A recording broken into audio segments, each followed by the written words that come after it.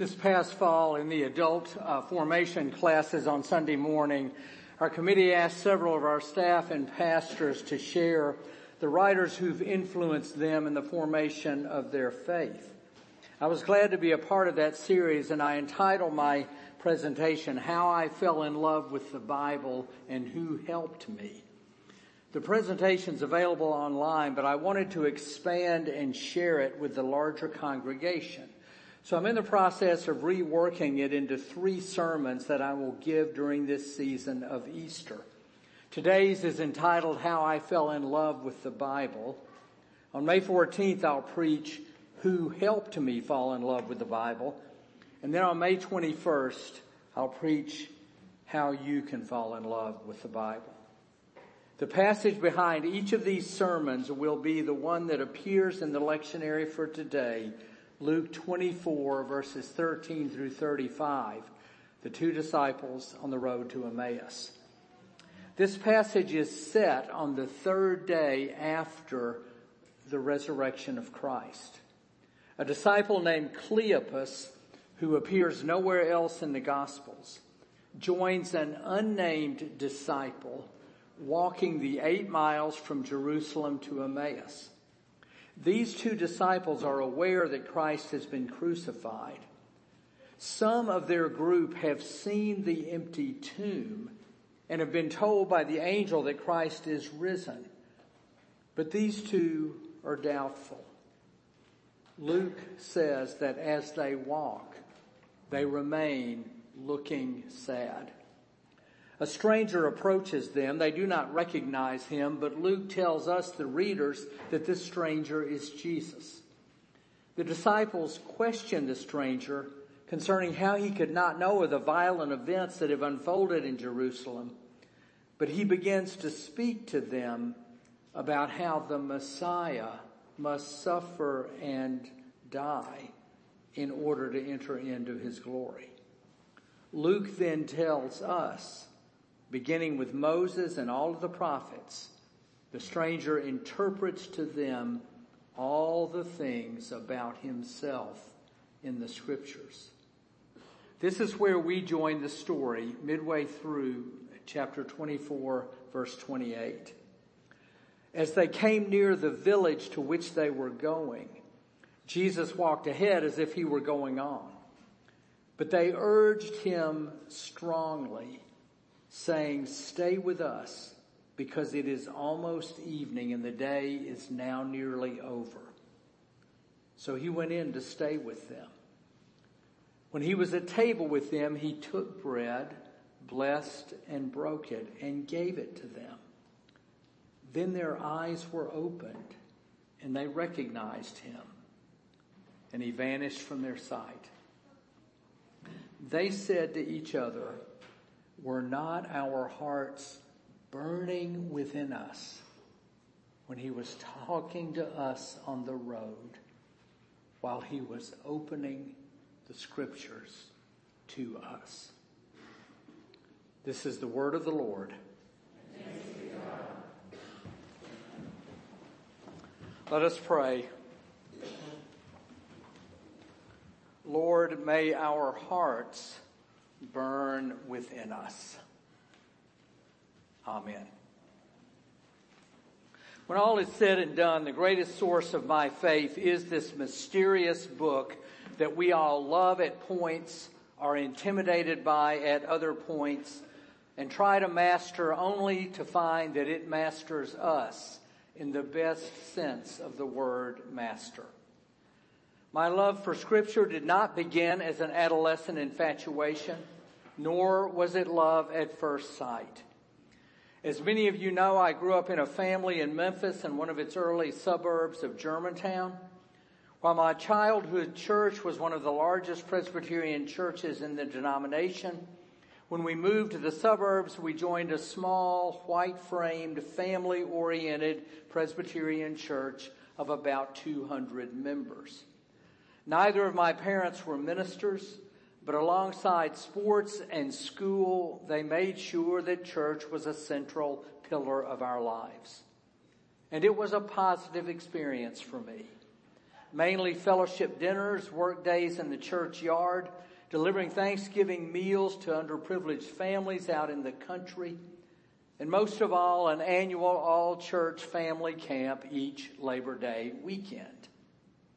What I experienced in the church of my childhood and youth was warmth, a sense of community, the smell of coffee in Fellowship Hall, and the taste of donuts and hot chocolate on cool fall mornings at the rustic retreat center where family camp met. It was all about community. But it was not directly about the Bible. I did not remember enough of the preaching or enough of what I was taught in Sunday school to have developed a feeling one way or another about this book that became so important to me and has played such an essential role in Judaism and Christianity for thousands of years, has been central to the canon of Western literature, and has been instrumental in the building of empires, positively and negatively, across the world. In high school, I was in an environment in which many of the other kids were from prominent, influential families.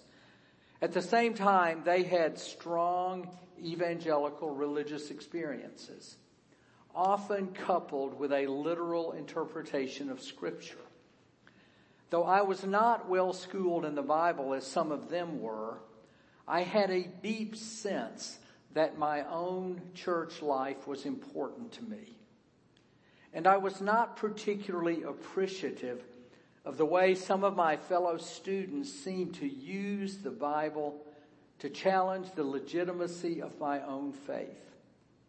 And I had an intuitive sense that the way they sometimes interpreted passages in the Bible just didn't seem right.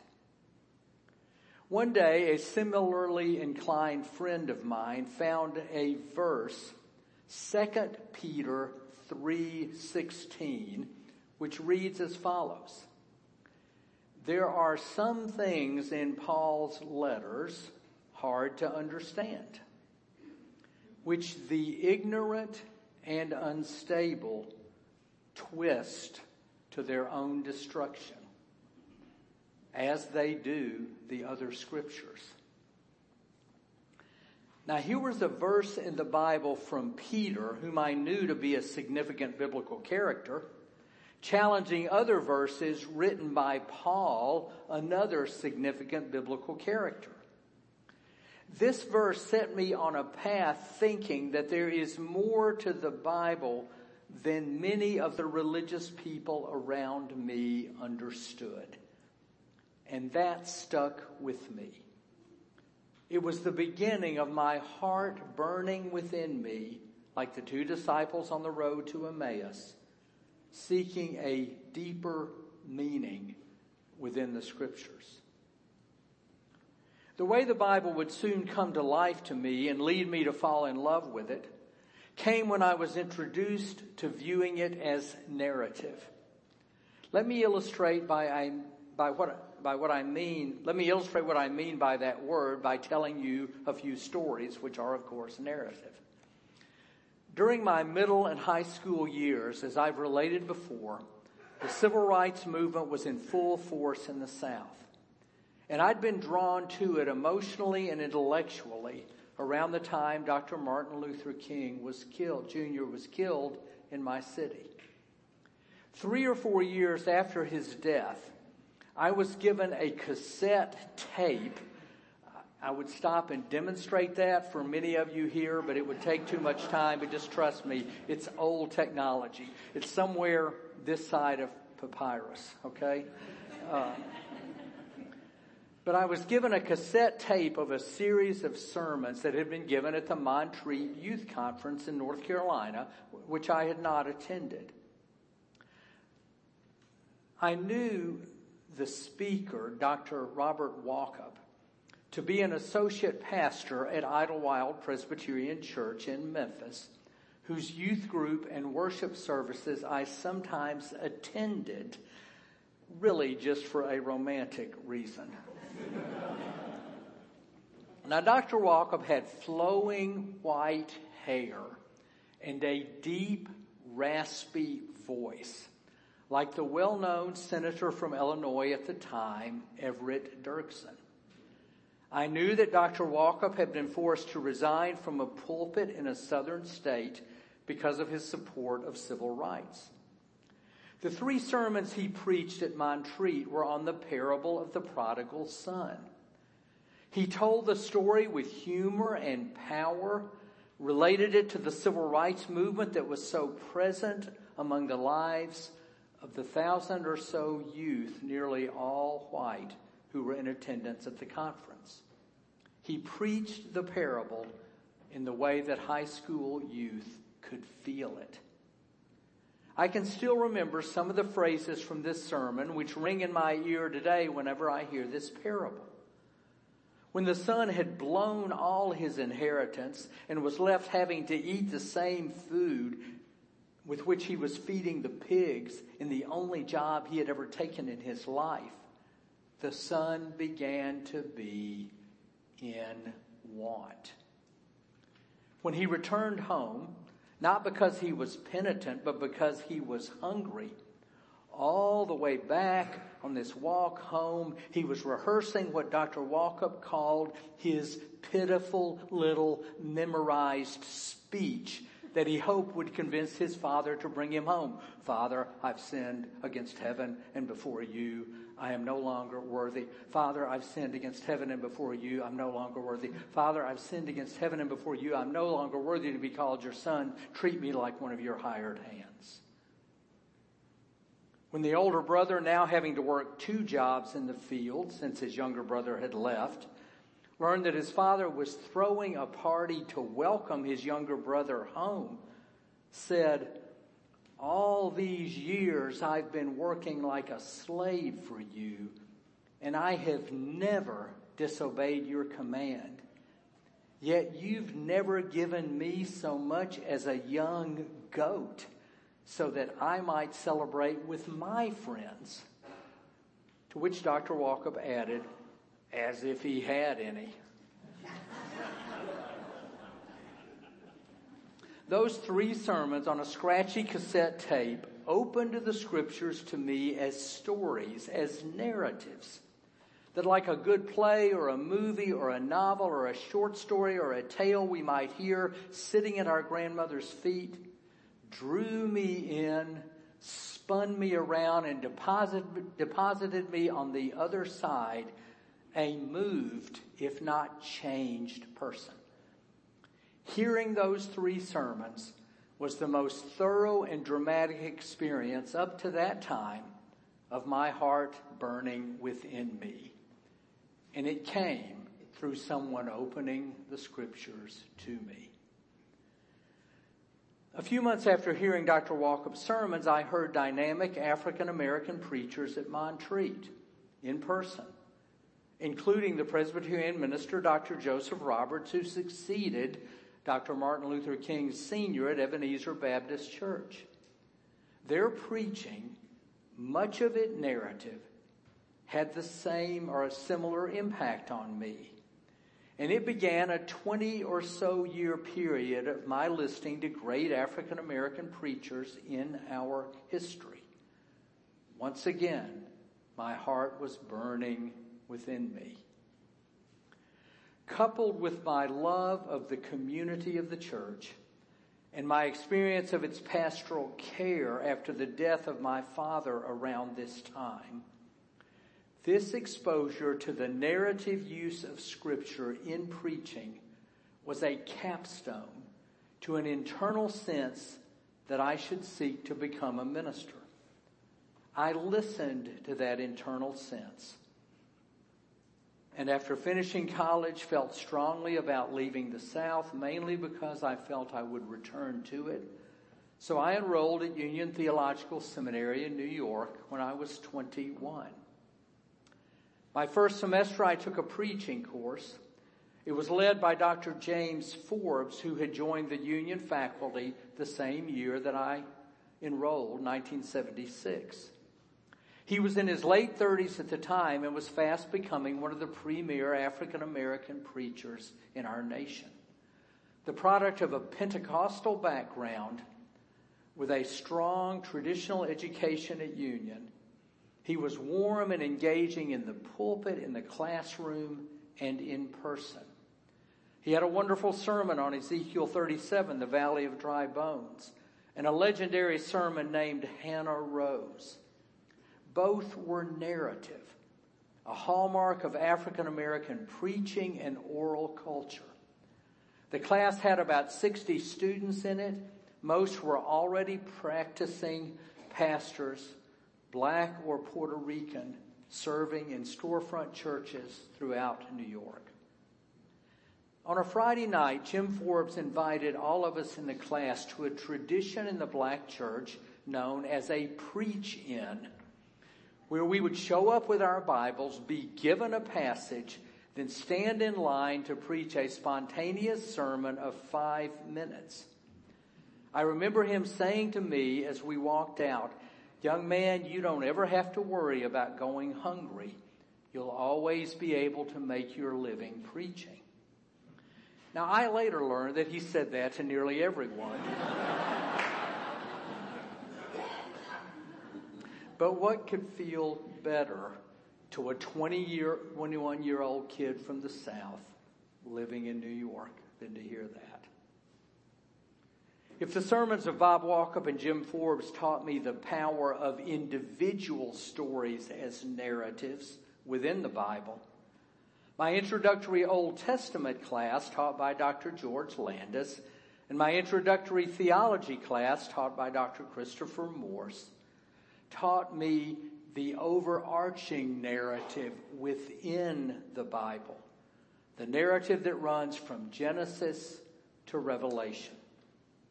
Those of you who've taken my classes at Westminster have heard me recite this narrative.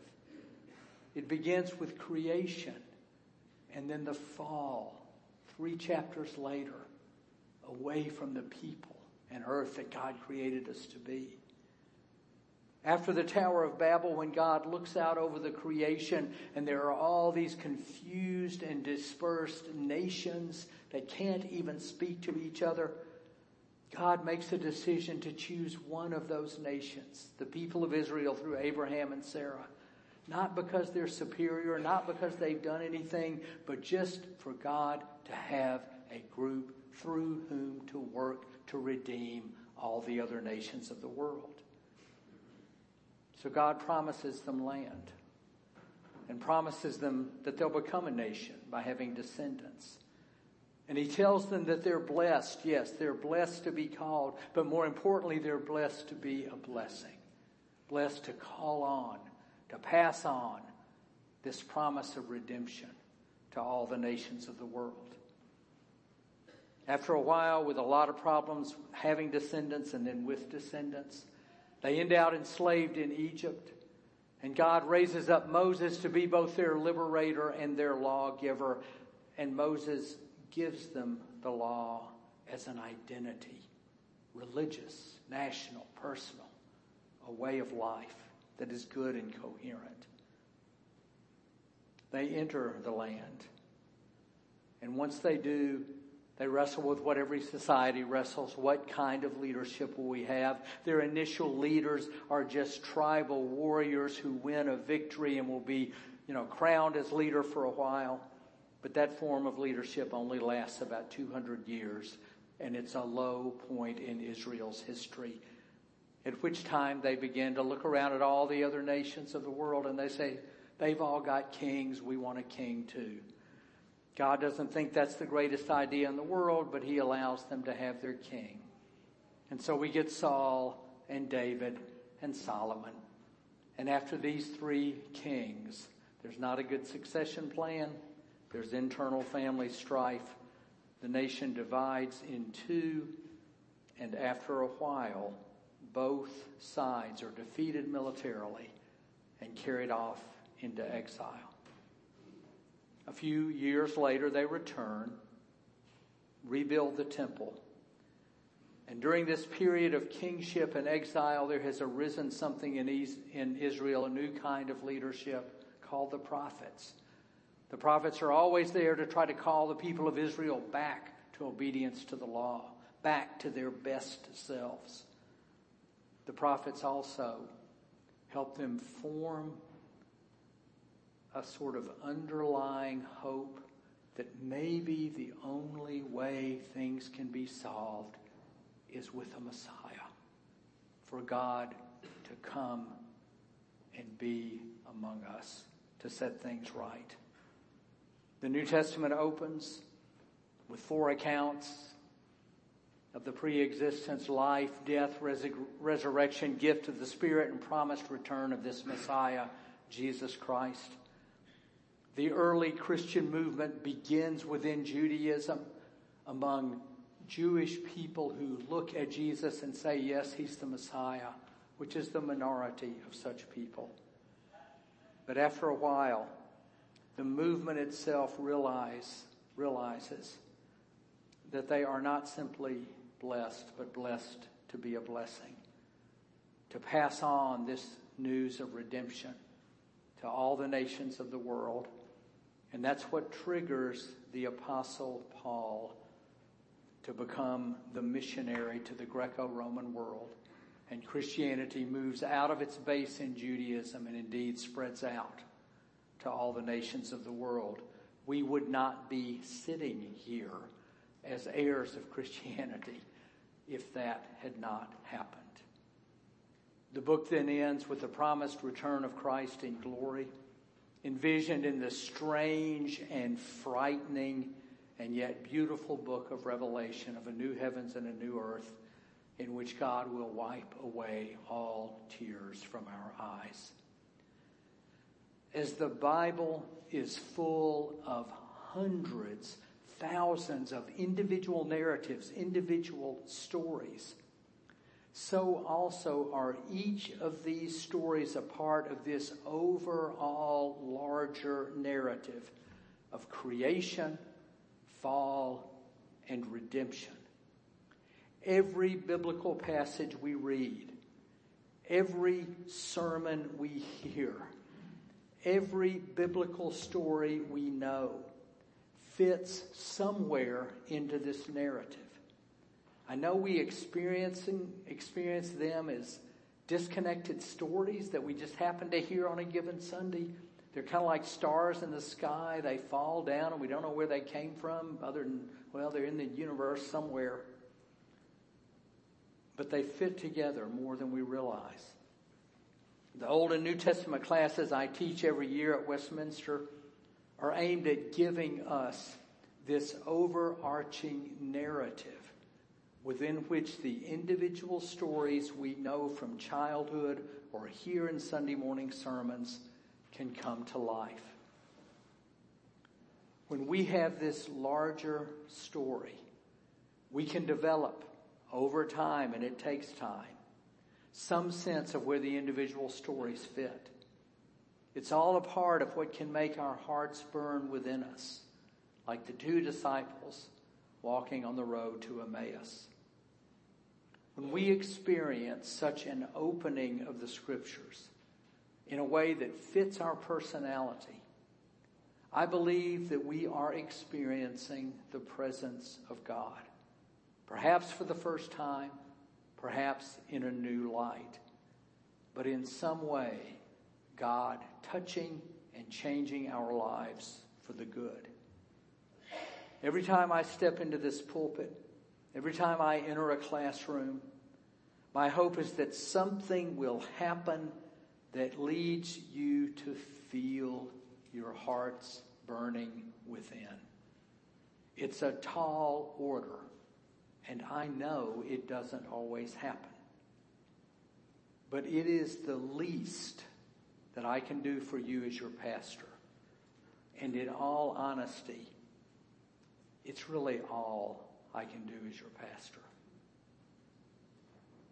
And it is one of the joys of my life to do it with you and for you in this congregation. Amen.